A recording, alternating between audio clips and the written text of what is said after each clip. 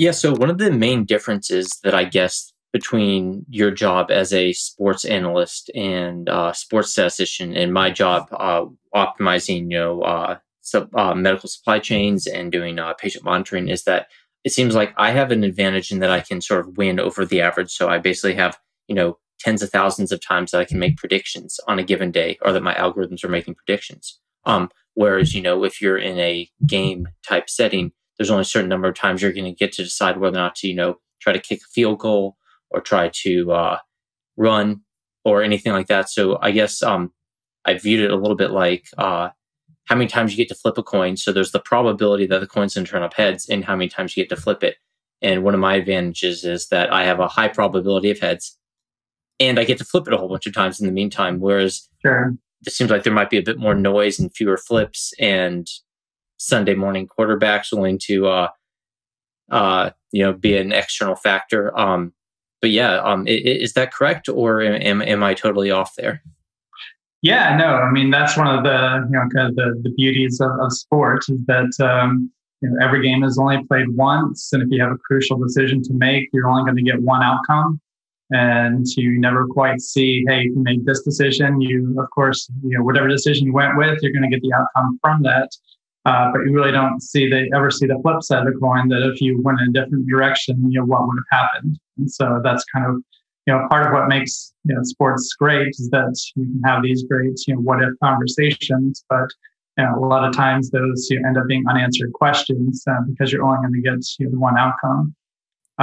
Certainly makes it challenging from our perspective in trying to drive people towards the correct decisions or the mathematically optimal decisions. Just because they're not going to get the benefits of having a large sample size of results to work from. And hey, you may only get one shot at this game that might decide their conference championship and things of that nature. And it's regardless of what they decide, it may or may not work out, and that can have some pretty big implications for them down the road. Yeah, so I think the two points there is that one. And I actually hadn't quite thought of this one. Is it, there's the absence of counterfactuals. And I guess part of me is wondering, are the coaches and the decision makers, are they, cognizant and appreciative of the fact that there are no real counterfactuals, or do they try to create proposed counterfactuals? And then, of course, there's the small n problem, which is, you're only going to have one game. So if your game is the totality of an observation, you're only going to have one of those, maybe per week, for example. In season too. So you're going to have a small number of maybe like a dozen or so observations per year. And so are those two, those are, I guess, two of the really big challenges. Yeah, no, it definitely is. And it's kind of interesting that if we start off with a new client and trying to get them to change their behaviors, it's really beneficial that if they have success on their first couple of attempts, because that just kind of drives them and encourages them to. We know in the long run, if they keep with it, it's going to work out. But there's just such an advantage that if they can kind of get off to a good start and see some success with the choices that they're making, that they're much more likely to continue with that. Because it's difficult that if you have, like you said, it may only come up 10 or 12 times over the course of the season, and let's say you try something and it fails, and then that situation comes up again later in the game. It's really hard for them to pull the trigger in a similar situation just because they've got such a small sample size with which to work, and if they saw it before, like, hey, it didn't work out when you did it this time, it's just really hard just to kind of, move past that sometimes just from a psychological perspective. And, again, as to your point that, they're dealing with a small sample size, worth of decisions. And so it's always helpful, for our teams just to kind of get off to a good start and feel good about it and, get some positive reinforcement from the choices that they're making. Is there, on the issue of positive reinforcement and sort of getting those initial few successes, do you moderate sort of the advice or the strategy that you use going in? So saying like, okay, here's our first few clients. We aren't going to give them completely, wonky, counterintuitive suggestions, especially because, obviously they always have the right to veto what suggestions you make. So would you actually say like, I'm going to moderate my data-driven decision, or alternatively say, I'm going to only give them the ones where I can really illustrate the value in it. Saying like, here's my histogram or whatever. As I put up my nerd glasses, are we going to? Is there some sort of element there where you help gently lead them to the water, or? Yeah, I mean, every client is a little bit different, and they all start from different places. And that, our goal is to try to push them as close as we can towards, optimal strategy. And so, just kind of getting to know.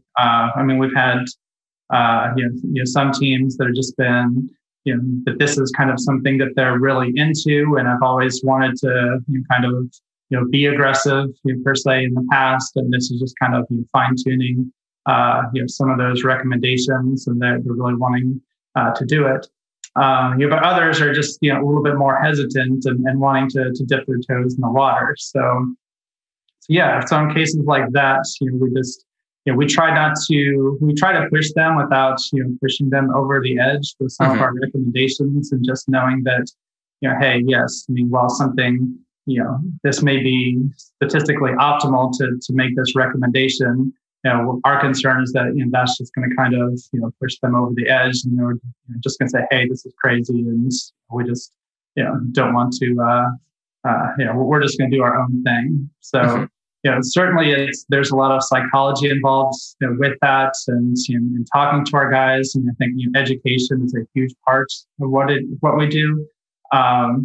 And helping them understand and get over just kind of those psychological hurdles towards making those better choices. What helps come over those psychological hurdles? Because obviously they have their own endogenous motivation, which is obviously their competitiveness, the fact that they'll see other people succeed, and it's hard to ignore that. So obviously no one wants to give up a competitive advantage that's there. But at the same time, exactly how to implement this. We aren't machines. We aren't robots. Well, most of us aren't. How do you? What are sort of the ways that you help someone go from saying, okay, I'm using old school sort of heuristic statistics, because it's not like statistics and data have never been used here. It's just the nature of how it's been interpreted. What are sort of those stages? Yeah, it's interesting when we first got started with this that I just wanted to give our teams just a set of charts and just kind of assume that I had the answers and that they were going to follow along with that. And that was just an incredibly misguided thought that I had. I recall my first meeting I had with a small school in Alabama, Troy University, and was talking about going for it on fourth down in their own territory, and kind of walk through the logic behind it. And the head coach at the time had been there for 30 years and very established, and said, "Mike, this makes perfect sense, but if I try this and it fails, I'm going to be on the first train out of town." So you just kind of that was kind of an eye opener for me, just to say, hey, no, it's not just dots on the chart that are going to be important. It's that we've got to explain the logic behind that, and just keep reinforcing why it is that the math says what it does. So to answer your correct question directly, the different things that we do is that for each of our teams, we're going to give them feedback on their games. So just kind of breaking down that strategy. Hey, here's what was recommended. Here's what you did, and let's talk about if there's some differentials there. Here's why it was that the math recommended what it did. Another thing we look closely at is games and situations that come up around the country. So if we're trying to encourage our teams to go forward on fourth and short in their own territory, then we're going to look for games on Saturday and Sunday where teams are doing just that. So just kind of positively reinforcing it, like, hey, here's a situation where this team did it, we got success, they ended up scoring a touchdown, and so just trying to get them to accept that these are more the norms of behavior as things go along. And I think too, it's just trying to break down the stats into different concepts that they would understand. And a lot of football coaches are numbers people. It is very much a numbers type of game. So, I mean, they do, not all of them are, but, a lot of them, really do get into kind of the number crunching that we do. Um, but just, breaking things down, as a concept. So, I mean, you mentioned before about, heads and tails or things of that nature. And, just breaking down concepts like, hey, if you try this particular strategy at the end of the game, this gives you three different ways or three different pathways to win the game. So, kind of, a famous example, that we work with our teams. There's a game a dozen years ago between the Patriots and Colts on a Sunday Night Football. Tom Brady, Peyton Manning. Patriots were leading late in the game by 6 points, I believe, and had 4th and 2 in their own territory. They went for it. They missed. The Colts got a touchdown, won the game by a point. And, Bill Belichick got absolutely, skewered in the press as a result of that. And actually, in our early days, we would show us video clip to our clients as to, hey, here's kind of the feedback on ESPN. The analysts railing against it. And Ron Burgundy came in to do like a cameo. And it was pretty brutal. But from a math perspective, it was absolutely the proper choice to make, and it was by a long shot. And so just kind of how we break that down by our to our teams is that hey, that particular choice gave the Patriots three different ways of winning. They could make the first down on that fourth down. They would have been able to run out the clock. If they missed, they could still stop the Colts. And if the Colts score, hopefully they do so quickly, and that at least gives us a chance for a final possession. So having those three opportunities or three different ways of winning the game was vastly superior than the one option to win the game, which was punting to Peyton Manning and giving him 2.5 minutes to go down for a winning touchdown drive. So that's kind of the different ways we try to explain it to our clients. Okay, it's having three different ways of winning is superior to one. We'll come up with different concepts, kind of like in that particular situation. We'll talk about, hey, this is a maximum aggression spot, and by maximum aggression we mean that if you make a fourth down, you win the game. But if you punt, your opponent has more than enough time to come back and score themselves. So that's kind of like a unique spot in the game where going for it has like its maximum benefit. So we'll just coin different terms that correspond to various situations and hopefully just kind of make it sticky with our coaches that hey, we're at the end of the game and this situation comes up. My instincts may be telling us that, but we've talked about this ahead of time, and kind of I'm familiar with the concept, and this is why the stats are recommending what they are, and so I might be feeling more comfortable making that choice. Cool. Is so you've mentioned optimization and optimal choice several times. Mm-hmm. Do you tend to when you conceptualize this problem, do you tend to conceptualize it as an optimization problem? So the idea of like how can we make sequentially optimal choices, as opposed to, for example, you might just say like, I'm going to summarize different scenarios and the chance of success, and I'm going to focus my effort and prioritize essentially providing good descriptive statistics over a number of scenarios and then just hand those over. Obviously, it's probably a mix, but just what is your gut feeling when you go in? Yeah, I mean, it's definitely, all of our recommendations are, what are the choices in game that are going to optimize our chances of winning? Mm-hmm. So, it's kind of developed, based on a Monte Carlo simulation. And, those choices are going to change from week to week.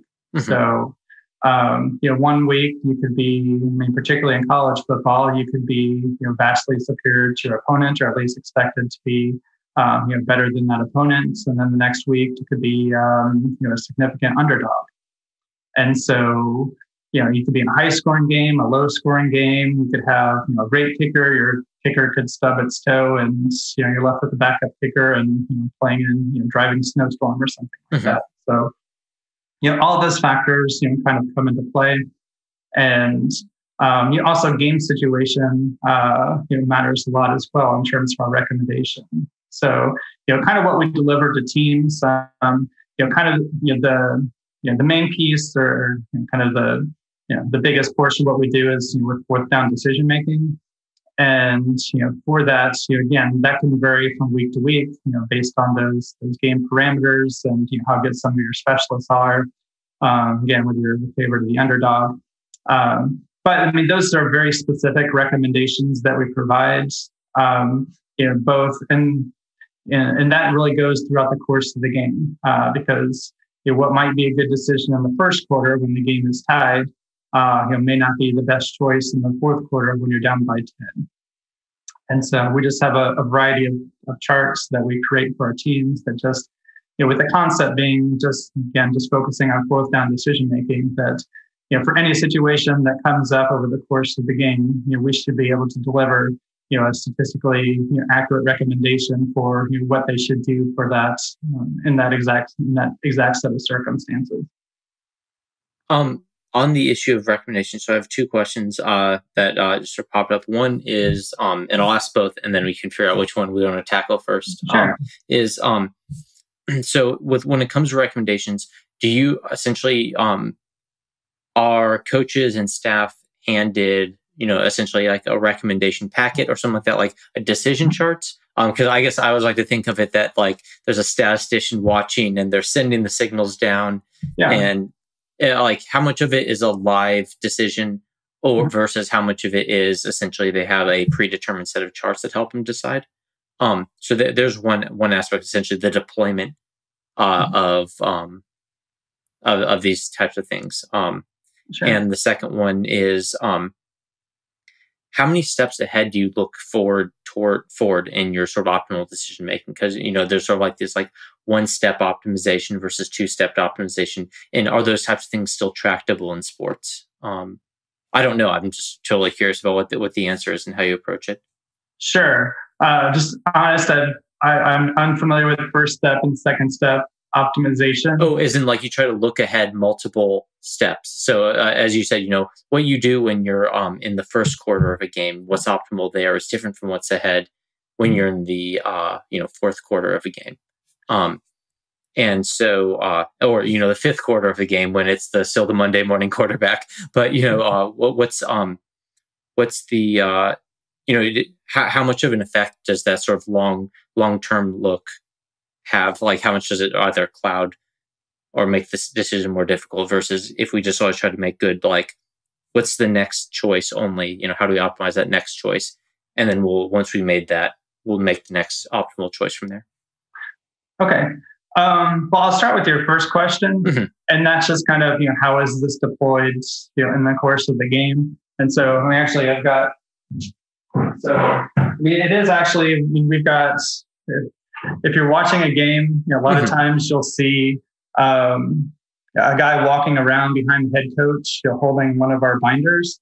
Okay. And so, it's kind of a mix between, we have what we call our book guys, and that's just someone we train on a particular team that knows how to interpret our charts and be able to deliver that information, to the head coach in real time.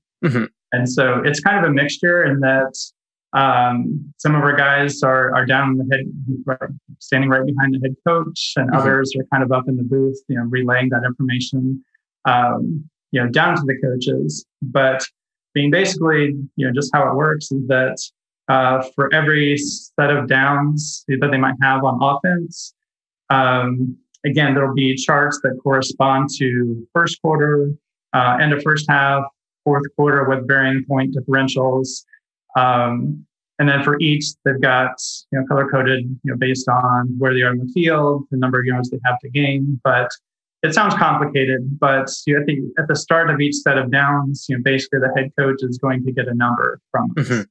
And based on the charts, we'll say something like, hey, we should be going for it at, 4th and 3 or less, as an example. And so it's really a matter of preference amongst our teams as to, when the head coach wants to get that information. Some of them want that right as a set of down starts. Some of them want to wait until it's second or third down. But the concept will be that hopefully by the time at least third down hits, that the head coach has received that information, that gives them a little bit of time to mull over the recommendation and kind of, include that as part of his decision-making process. Mm-hmm. And, there's a lot of advantages to that. Let's say the recommendation is to go forward at 3. Head coach isn't completely comfortable with that, but it's that, hey, we'll go for it on 4th and 2 or less. Perfect. But that's good information for their offensive staff to know, because that can help them with understanding what the third down play call might be. So if it's a 3rd and 5 or something like that, then the offensive play caller knows that, hey, I really want to get a first down here, but he knows that, hey, as long as I get 3 yards, I know that I can be able to take another crack at it on 4th down. Mm-hmm. So having the information early allows the, again, guy following around with the head coach or getting that information over his headset. You can take that information, kind of include that along with his, particular instincts, for this situation. And then again, hopefully by 3rd down, they've arrived at a decision as to what they're willing to do. Mm-hmm. And, that helps them with both making a good decision on 4th down. But then also one of the things that's really valuable is just to be able to make a decision quickly. Mm-hmm. And that, a lot of times, what you'll see if you've watched a lot of football is that, a team will get to a critical spot in the game, have to make a tough decision, and you'll end up burning a timeout in order to make a choice. And then, quite frequently, that timeout is not available later in order to have the ability to, manipulate the clock down the stretch. And so, that can be quite harmful. So, both being able to, it's one thing to be able to make good choices, but, also the peripheral benefits of being able to make that decision quickly, is also huge benefits. And, the offensive staff always appreciates, knowing what that recommendation is, that, it's often quite frustrating for, players and coaches alike that, if they get to 4th down and, they think that the decision might be, one way and then it goes a different way, that, that can cause some friction amongst them as well. Another question on sort of the deployment aspect is, so do you actually have employees working for individual teams? How does that work? Because basically, obviously, you might end up having both teams as your client, for example. Sure. So is it the idea that you have specific people dedicated to an individual team, or to whatever extent you can say, like, well, what's your strategy on just how do you mitigate that issue? Yeah, no, we don't have employees on individual teams. Mm-hmm. We just have contacts that we train on those teams to be able to handle our materials. So the book guy that I mentioned that follows around the head coach, that's going to be, an employee of the team that we have trained to be able to handle that role. Mm-hmm. So, those guys are incredibly important to us. Often our internal cheerleaders there at the various organizations, and and certainly their ability to interpret our stuff and kind of work with us directly just to help set up their charts for the coming week is something that is crucial to our success.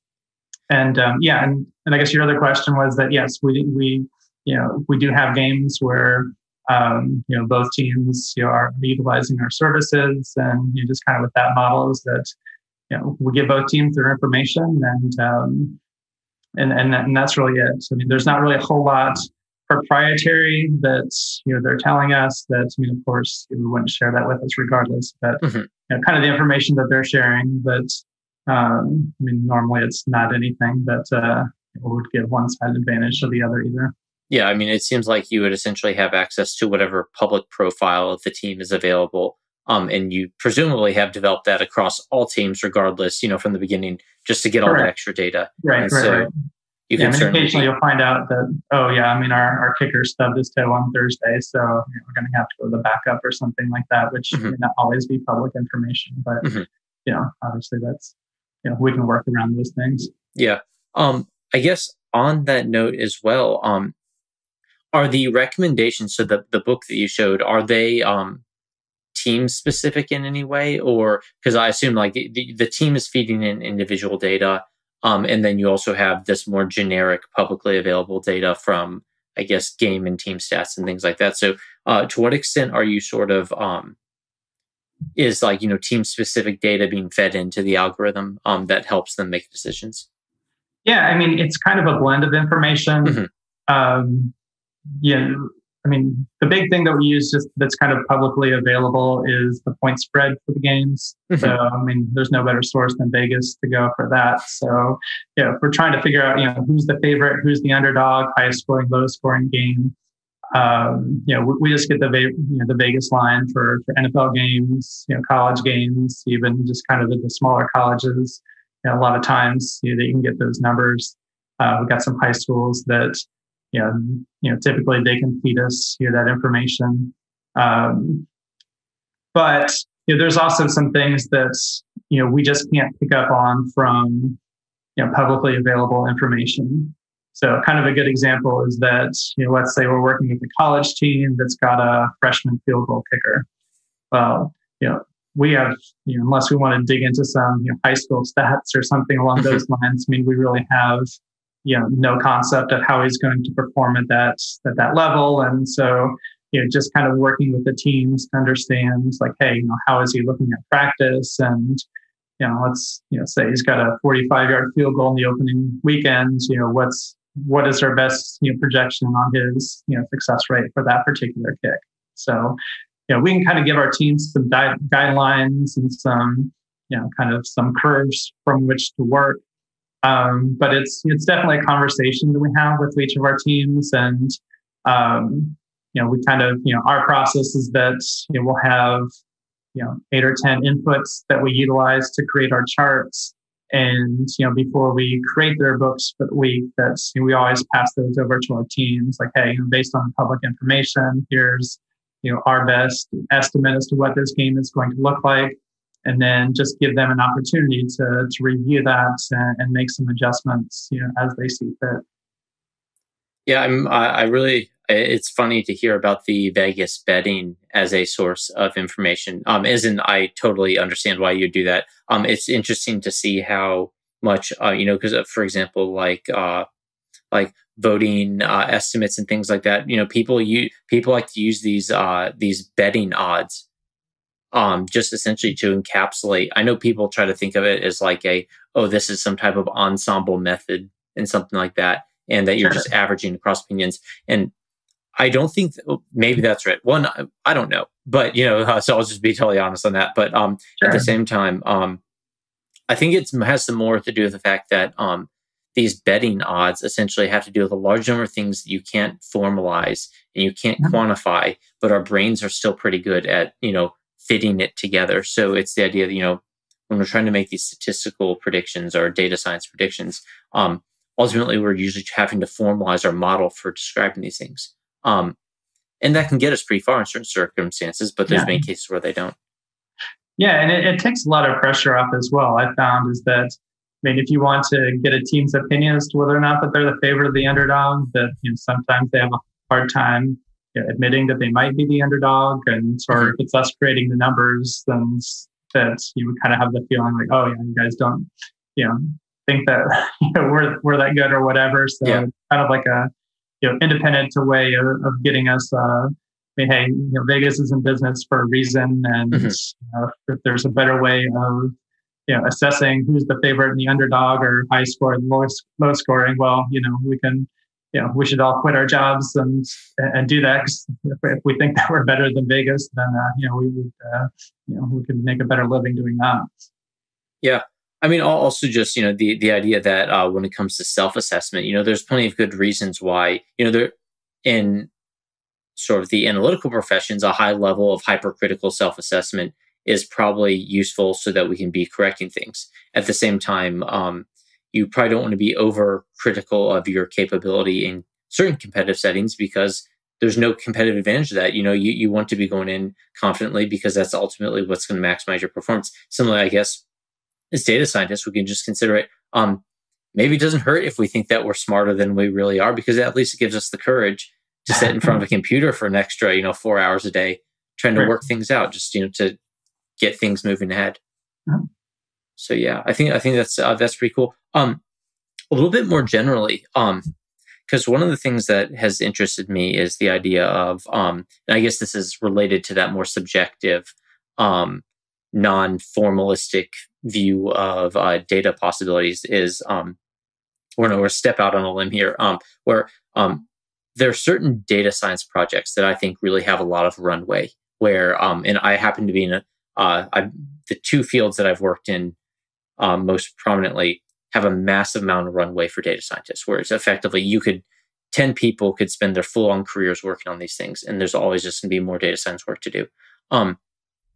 Where in sports, because you focus on football, where, for example, in football, do you see the most runway for data science activities, even if it's just in your gut? Where do you think that is? Where does football fall with regard to other sports? And then also, within football, where's a good place to put a lot of your analytical effort?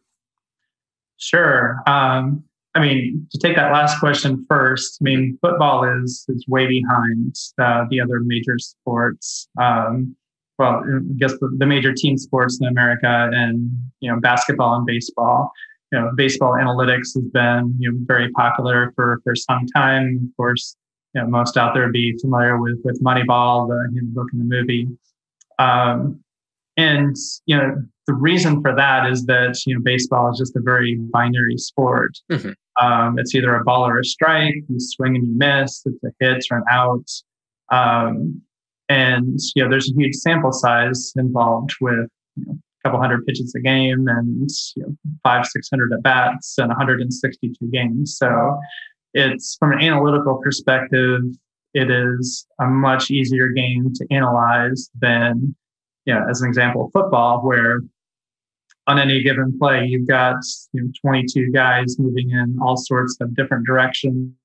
So, just to try to break down the value of a particular player on the football side is incredibly more challenging than it might be for baseball or even for basketball, where you can kind of assess a shooting percentage, what they're like from different spots on the floor, Mm-hmm. things of that nature. So it's just a much more difficult sport to analyze than compared to those other two.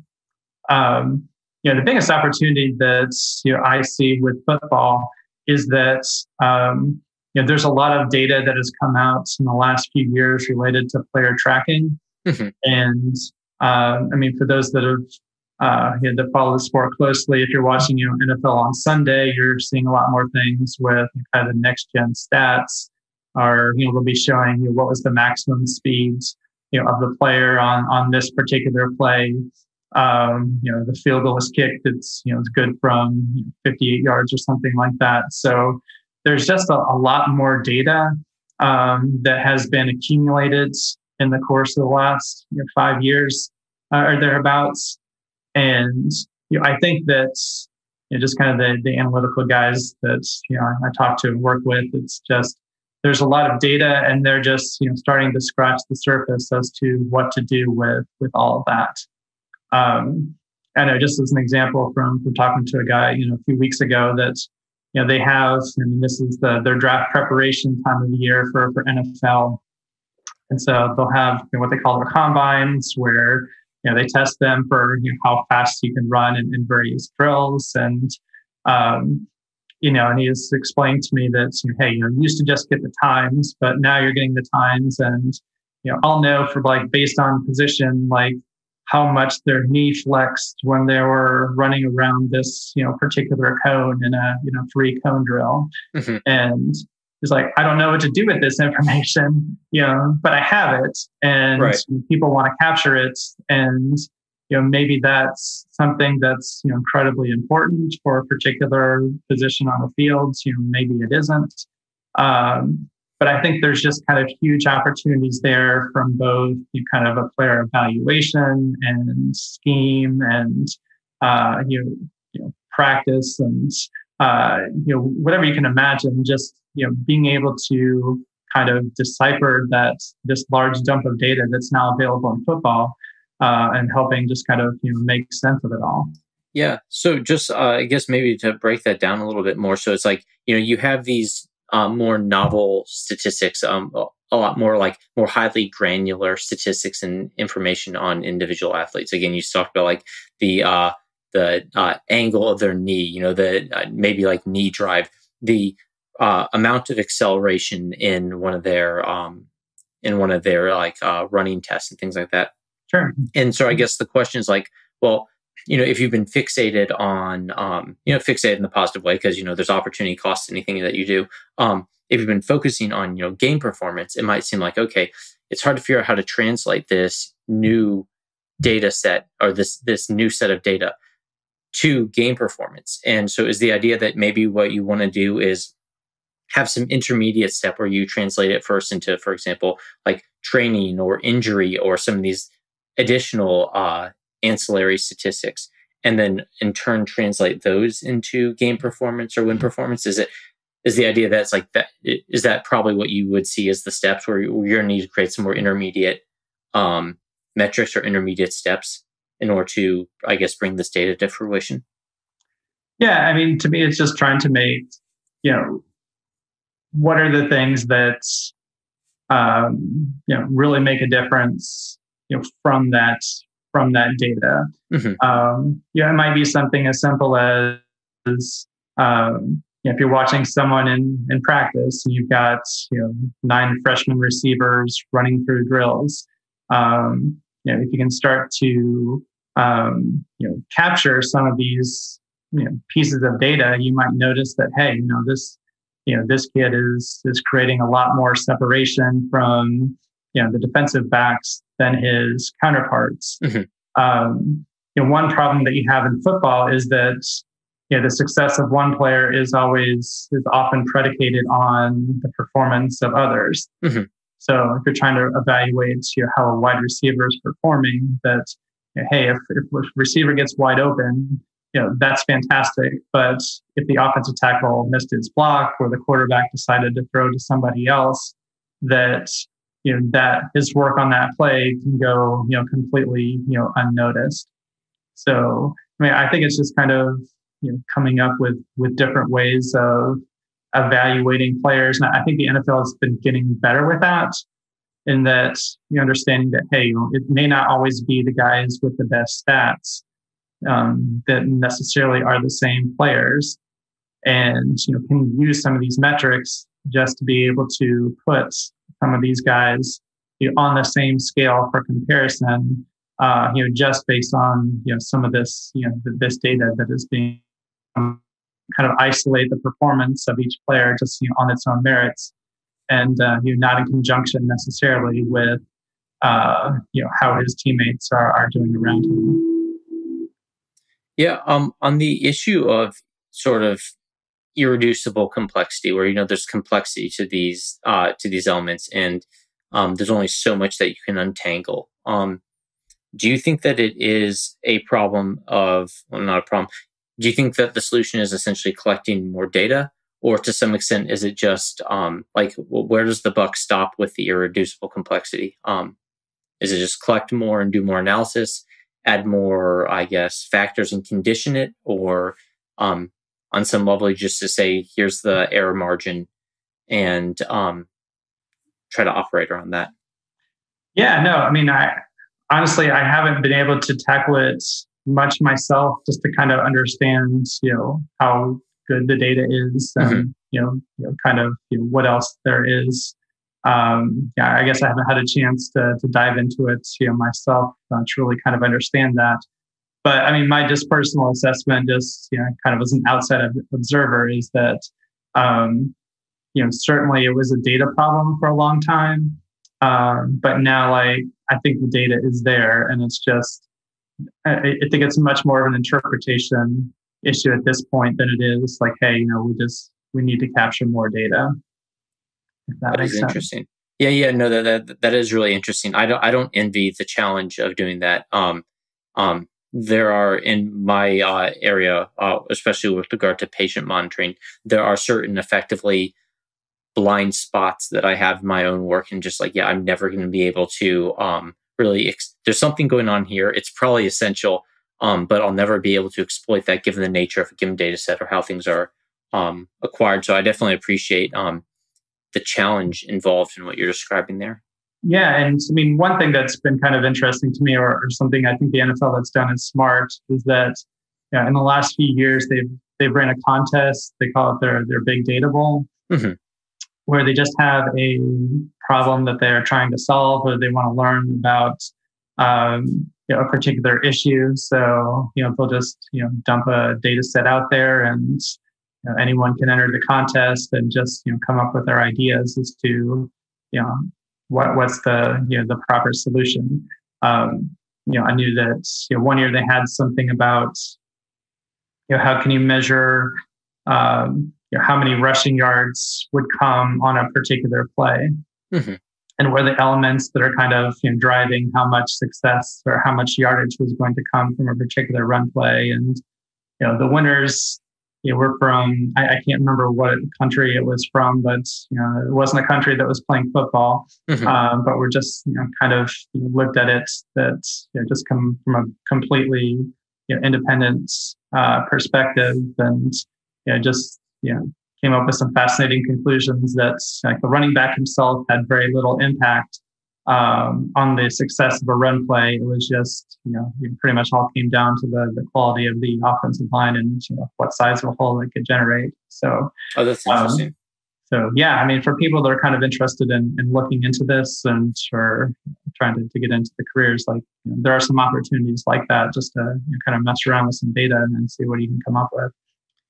To what extent is it possible for coaches or teams individually to start generating useful sort of experimental data? Because we've talked about irreducible complexity. We've talked about the fact that there is this lack of counterfactual information. And so is there any idea where essentially coaches can create war games, so to say, where they effectively test these things out on their own players in order to increase that sample size and just sort of increase that experimental space, so to say?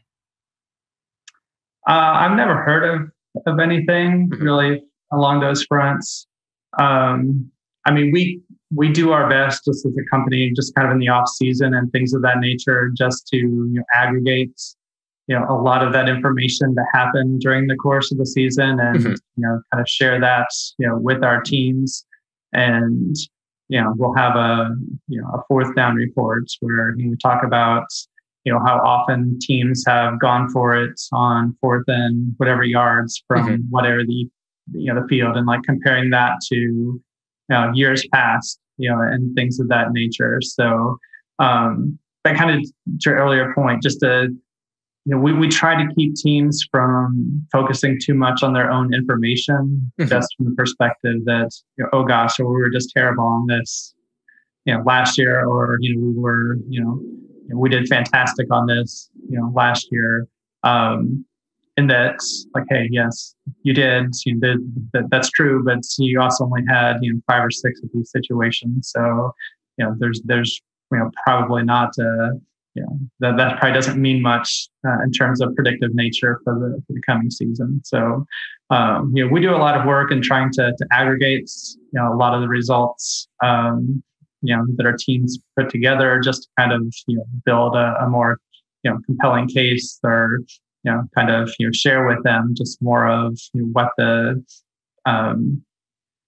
the actual results are, versus just trying to get bogged down in kind of an individual team's results. Yeah, no, that is really interesting. I again like that type of strategy. Because when you're talking about it's like, oh well, how much is like, I guess, a rush or a pass? How far does it get you? And you're saying well, it matters less on the person running the ball than, for example, how much of an opening could be created. Naturally, part of me thinks, oh well, it's like, could we try to experiment on that, where you would essentially coach and test around scenarios where you tell the players on one side to essentially try to maximize some parameter that works well, and then just see what type of effect that is. I guess on a similar note, because this is actually spurred from a conversation that I was having with somebody who does hockey analytics, and they're really excited because essentially some like their sort of HD 360 camera system was now being installed in a lot of these arenas. And so effectively, the person they're looking for was a computer vision a computer vision scientist to start, dealing with this now, terabyte of data per game or whatever it would be. Is football going into something similar to that, where effectively you're going to go from basically, you talked about, we're going to be doing some like Markov chain modeling and things like that, to saying, okay, what we need actually are people with, like, for example, computer vision skills, or some of these weirder skills, just not weirder, but one of these even less traditional skills, to even generate the data that we're going to have. So we essentially want to start capturing more data. Because you mentioned, going back and looking at plays throughout a season and curating that data for your decision making. What do you see as, like, as you who's going to start getting added to sort of the data science hub in football? Yeah, I mean, again, I don't claim any particular expertise on kind of that area, but I mean, to me, like I said earlier, I mean, I think the people that can kind of take the large data that's available today and find the meaningful factors that the coaches really want to see from that. I mean, I think that's going to be kind of that. There's always going to be a great need for the person that can give the coach exactly what information that they want. And I think one thing that's very important to consider, just at least for working with teams in the middle of the season, is how little time that coaches really have for things like us, or kind of breaking. That's fantastic if you can give them 100 pages of stats, but they aren't going to read that. Right. You need to condense it down into something that they can digest in 10 or 15 minutes. It's not that it isn't interesting or good, but again, if you've got all this player tracking data or whatever the case might be, it's there's just so much value, I think, in being able to take all that, assimilate it down into what are the 4 or 5 things that the coaches really need to know and can make a difference to help them win that weekend. So, I mean, I think that's something that is huge. When you talk about just kind of the different angles, and I never really thought about that before, but it does make a lot of sense that if you can kind of figure out that hey, the size of the hole is going to impact the running game, and if you can get some better cameras in there, just to really perhaps dissect something like an offensive lineman, how quickly he can get his foot in the proper position in order to make a block that could create a bigger hole or something along those lines. That that isn't when you're breaking down film today, you're going to get a video camera that shows all 22 players in the film, and some of that minutia is going to be lost. So yeah, I mean, I think that could that's a very interesting concept, that if you can kind of really dig in and follow the progress and really the intricacies of each of the players and start to break that down, that could be kind of a next level, just kind of building on that concept. Yeah, because I guess sort of what spurred it was the idea that you had mentioned earlier that there's these new statistics coming in, the biomechanical angles, things like that, acceleration, and I was thinking, it's like, well, how can you? And I guess the baseline problem is, the one we started off describing. It's this small in non-counterfactual decision realm, which is it's like, man, that's just so hard. Like, I don't envy it. It's really hard. And so the question is like, well, how can we start enriching this initial data space? And you've mentioned, well, we're going to bring in these secondary statistics and try to figure out how we can start fitting those in. But the idea is, but those don't maybe directly relate, because they're from maybe non-game scenarios and things like that. They're ancillary. And so if you think, well, how can we enrich it with the most game-like things? Well, as you mentioned, you are looking back and looking at different plays across the entire season and enriching your data set that way, which I think is really good. And that's something that I wouldn't mind us circling back on quickly. Sure. The idea is, at the same time, it's like, well, maybe you could enrich it with the counterfactuals that you're missing during those practice scenarios. But then again, there's a lot of heavy lifting in there. That's not something where you just say, there's a concept, now let's implement it. It's like, okay, how do we do that? What technology do we need? Which nerds do we need to get on the ground actually making sure that this math, that the data is correct and things like that.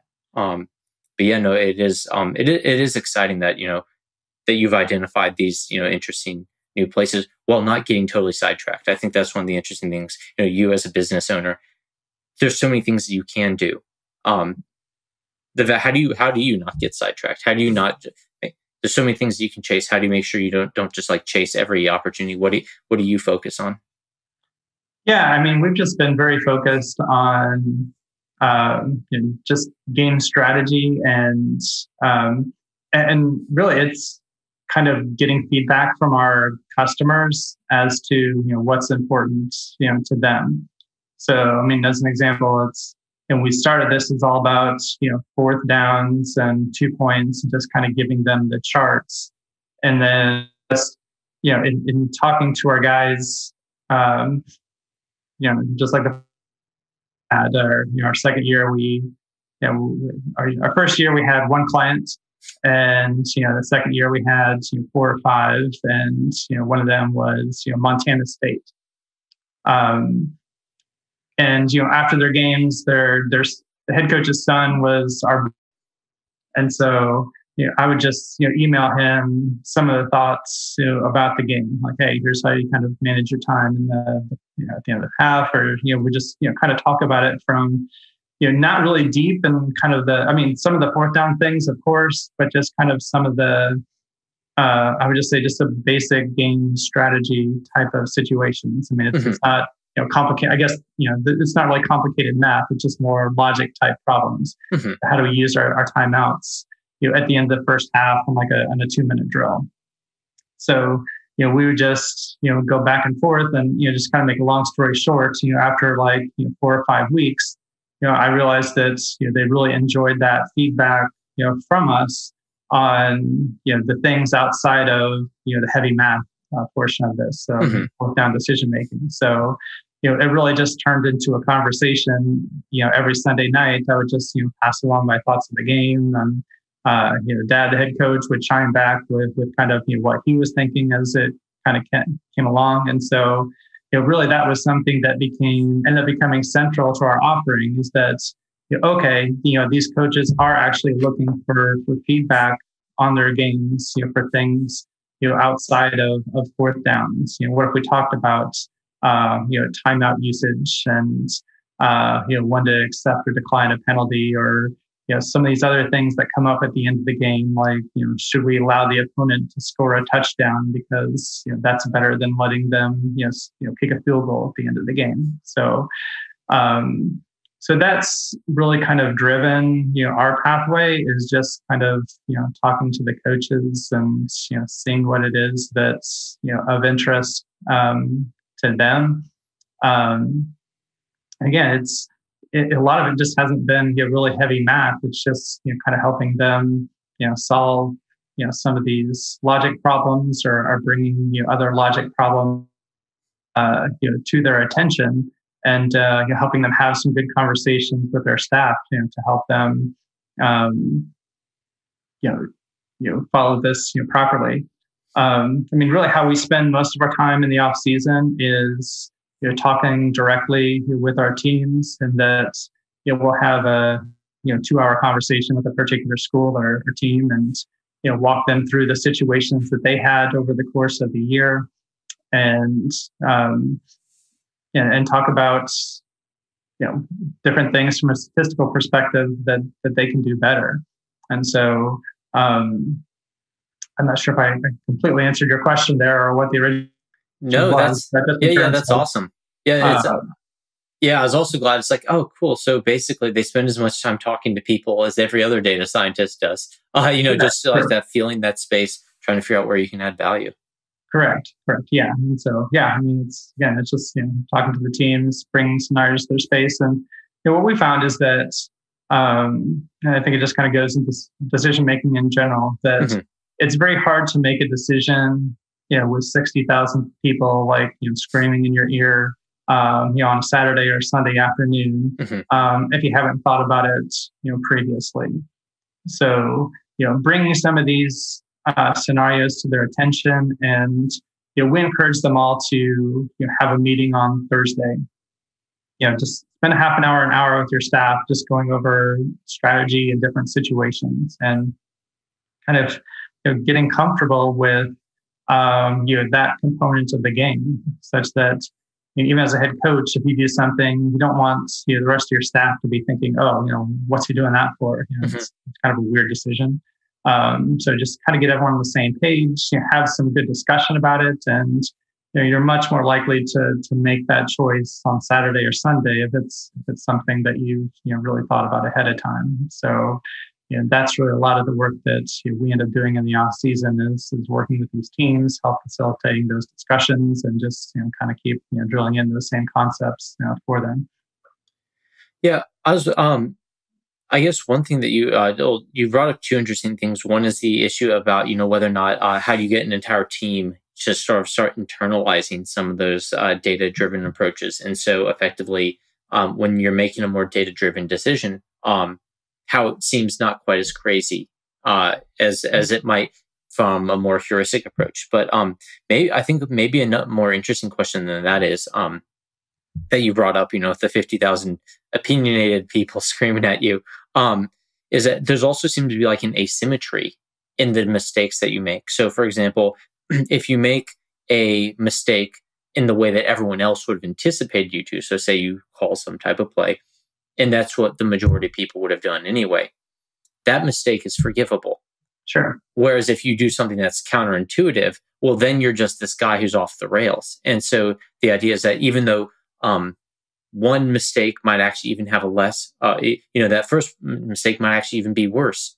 Because if it's something that a large number of people anticipate, well, it's probably, you'd probably gain more by making the right decision in the first place. So there's that sort of asymmetry thing. Do you manage that? Is that formalized in some way, or is it just part of the stress? Yeah, no, I mean, you described that perfectly in that, yes, there are many common mistakes that teams make, and it's just become so ingrained in the football culture that, the common one is just, 4th and 1 anywhere on the field. Unless it's an extremely unique situation, is from a math perspective, is almost always to go for it.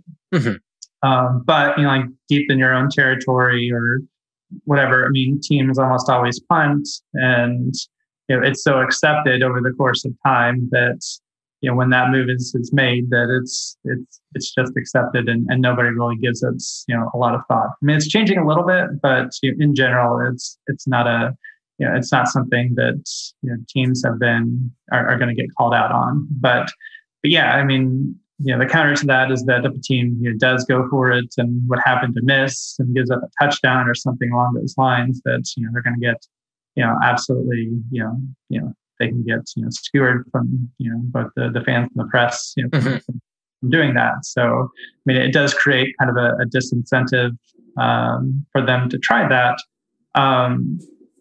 So yeah, that's definitely a challenge, and kind of again why we work on kind of the education piece. It's like, hey, here's teams that are doing it, and here's them having success, and really the success rate on this is really high. So we do a lot of work just to try to get them over the hurdles. And but yeah, that's definitely a dynamic that it's very prevalent in the football space and what we deal with. Cool.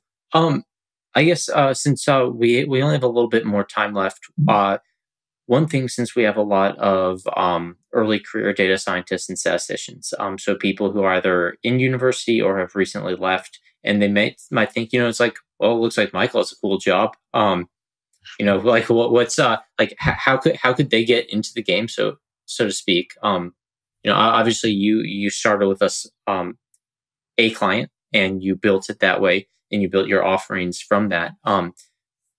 But I guess there's several interesting things here. One, obviously you're the owner of your company. You've literally built up this structure. And maybe it seems that people coming in now, they might have two options. One, they can try and like independently consult, or they can try and get a job with a company like yours, or with some company in Vegas with the betting. and things like that. How would you suggest that people who are interested in dipping their toe in the water get involved? Is it the NFL Datathon? Is that the thing that they should do? Yeah, no, that's a great way to get started. And I mean, the guys that are guys and ladies, so then there's definitely some ladies doing this as well. Um, I mean, the people that have won that competition in the last few years, I mean, from what I've seen, that they get scooped up, by teams, pretty quickly from doing that.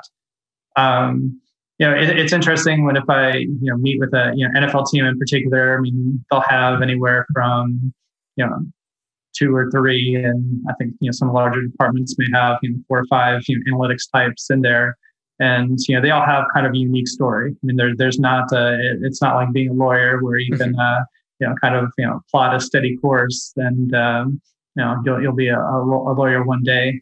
For me, I mean, I worked in the financial sector as a statistician and consultant for 20 years, and really just I just got started by watching games and realized, or some of the choices that the coaches were making didn't seem quite right to me, and really just started with the back of the envelope and moved it over to Excel, and kind of turned into an obsession and turned it into a company, and really had no grand plan from the outset, but really it was a case where one thing just kind of led into another, and now we have a company with a pretty nice following. I think that that's one pathway to always look at, is that, it's hard to get started, but if you've kind of got your own unique idea and, a new angle on something, that's always going to catch people's attention. I know, one guy that I met from basketball had his own blog and ended up, gained some popularity, and ended up, hooking up with a team that way. So, I think that, if you're in the university, I think with a lot of, there's some schools that have some really good sports analytics program. There's one at Davidson. Professor Tim Chartier's worked with him on a few things, and he's fantastic, and spoken to some analytics groups in colleges at a few spots. But I think just kind of getting involved if you're at a university, and just volunteering with the various programs, just to kind of help understand. You never know what connections that you'll make, but also just getting to understand like the coaches and players' mindsets. Particularly for someone like myself who just kind of maxed out at intramural ball in college, that doesn't really have that playing and coaching background, just to kind of get involved in their world. No linear pathway, but certainly I think that there's some different angles that could be pursued, just to kind of get yourself off the ground there. Cool. Yeah. No. I really do like the idea of people who have sort of unique and creative angles, because I think that it's something that within our data science community, the creative element of what we do is well regarded, and people understand that there's a lot of creativity and imagination when it comes to actually for example, connecting data set A that people care about to data set B that people care about, and how to actually figure out something of value in that way. But externally, people I think sometimes mistake this as a little bit of like a dry sort of hyper systematic career. And it isn't. There's such a massive level of creativity. And also how far hard work can get you. Just that element of if you're willing to just log more hours analyzing your data, you'll have more insights, you'll have a better idea about where to go forward. So I hope that anyone who is interested can follow the advice that you've given, even if it just means you pester people at your local athletics department and say, "Yeah, no, I've got time." Yeah, absolutely. That's it's kind of, like I said, it's very interesting just to ask the people how they got started, and it's hey, I was writing for local paper and just kept pestering the general manager and sending him my thoughts on various things, but or you just knew the right person and happened to have the mean, football and coaching, it's really kind of a small world. I mean, even at the college level, you've got 100, 30 head coaches, and usually have 9 or 10 assistants. So I mean, it's really only a universe of a couple thousand people that are at the higher levels of football, and so it's just trying to find a connection to get within that circle is. I mean, it's a challenge at the outset, and certainly one that we faced. Not really having any connections. So, once you get in, you can create some opportunities for yourself. Cool. Yeah, I guess my final question is sort of building off of what you've just described. Where, to what extent can people sort of communicate? There's an infinite number of people willing to give their opinions on things, and willingness to give one's opinion is not really like an exceptional trait. Some of us just make podcasts, but you get the idea that what are good ways that someone can actually distinguish themselves as someone who is well grounded, a good critical analyst of this domain, as opposed to somebody who's just giving a few opinions and throwing around some numbers. Is it like, should they create a track record of being right with things retrospectively, so they give good retrospective analysis? Is it good prospective guesses, or I guess it's anyone's game that you show that you're good at critical thinking, thinking critically here? Yeah, no, I mean, it was certainly something that I was surprised about at the end of as I started off this journey, again, as someone that had just worked in the financial field and, no background in, football whatsoever, that, I was really reluctant to, like, hey, if I'm talking to, head coach of a university, are they really wanting to know what I think about these particular situations? Mm-hmm. And, it was really just kind of a surprise to me that they did. Mm-hmm. And so, I mean, actually, I'd never really, thought about why that is. I mean, I guess that maybe we sounded like we knew what we were talking about. And maybe that we spent some time to understand their worlds and try to see things from their perspective. That helped us to, kind of, perhaps, win that trust. And, I kind of think for us that, although we just, started off with, a couple of clients that were kind of a couple of small schools, that, we were really fortunate to get, I think if we had started off at the NFL level, we probably would have struggled. Mm-hmm. But just kind of starting off with some of the kind of building up to that, and working with people that could kind of give us insights into their worlds and work closely with us, and just kind of help us increase our knowledge of the sport, and what suggestions that we make are welcome, which ones just to kind of edit out,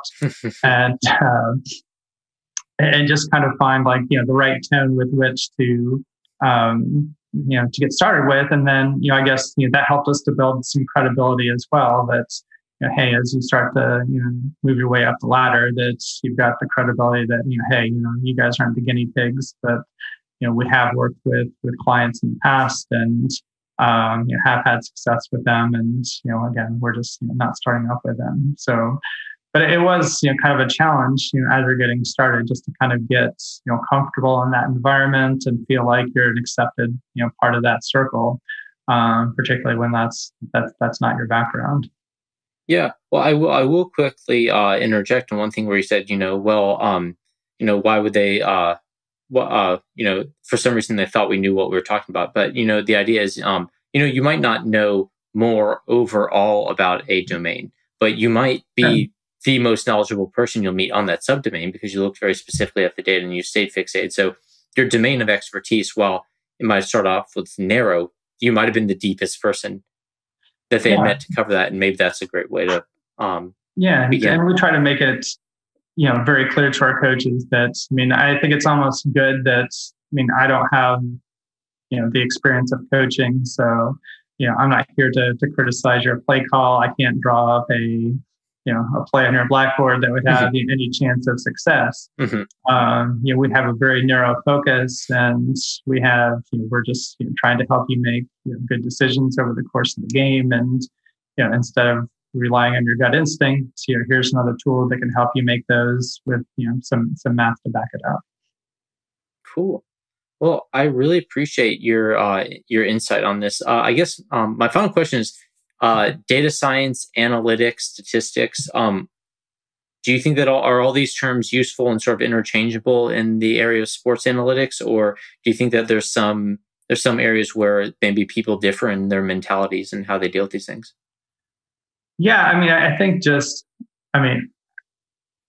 within sports, everything is listed as analytics, and there probably should be some more definition within that, and that anything it seems like related to math and that is kind of grouped into that analytics category.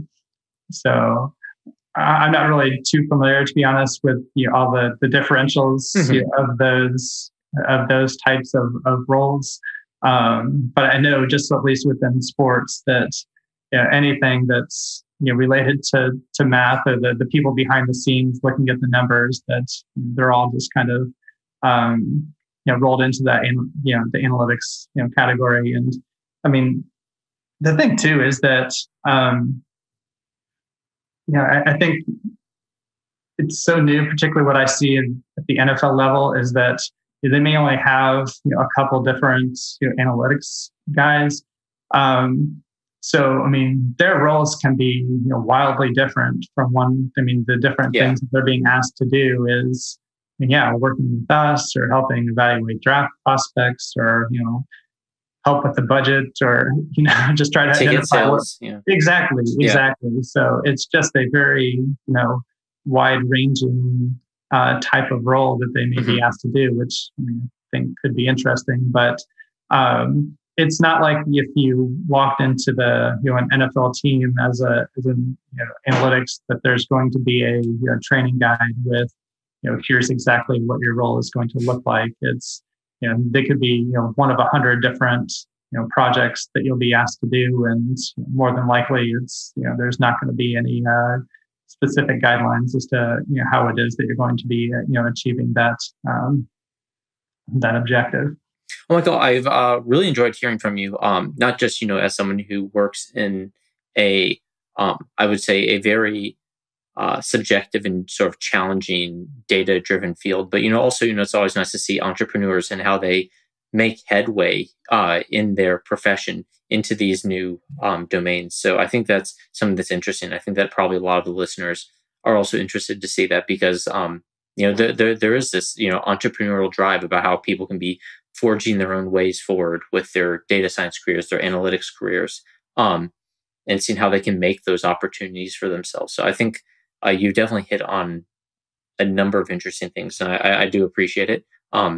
And just sort of giving your own opinion about where these types of things are going and how to succeed at. So I wish you the best of luck on these things, and it'll be cool. Maybe someday we'll flip on the television and actually see we'll see more of your books being carried around in the stands and behind the coaches and things like that. I think that'd be fun. Very good. All right. Well, thanks so much, Glenn, for having me on, and enjoy the conversation. Hey guys, it's Glenn. Thanks for your time today. I hope you liked today's episode. If you did, please consider smashing that like button. It's the single, simplest, fastest way to make sure that YouTube shows this video to more people. If you really want to go crazy, consider subscribing or going to our website and joining the mail list. If you want to go totally crazy beyond that, forward this to a friend or colleague who you think might enjoy this too. We're a small channel and every bit helps. Our next episode will be coming out next week, so in the meantime, feel free to look around the channel and see other videos that might be of interest. As a quick disclaimer, the views expressed on the show do not represent anything other than the people saying those words, views, etc. like that. It doesn't mean anything about their employers or their employers' views, or something about their employers or their neighbor's cat or anyone else not saying the words. And in fact, given that people tend to change their views when they're thoughtful enough, it might not even represent the views of the speaker by the time you're hearing the episode. So definitely come back and see if they've changed their views at a later date. They also don't represent the views of our sponsors. Thank you to our sponsors. You can check them out on our website.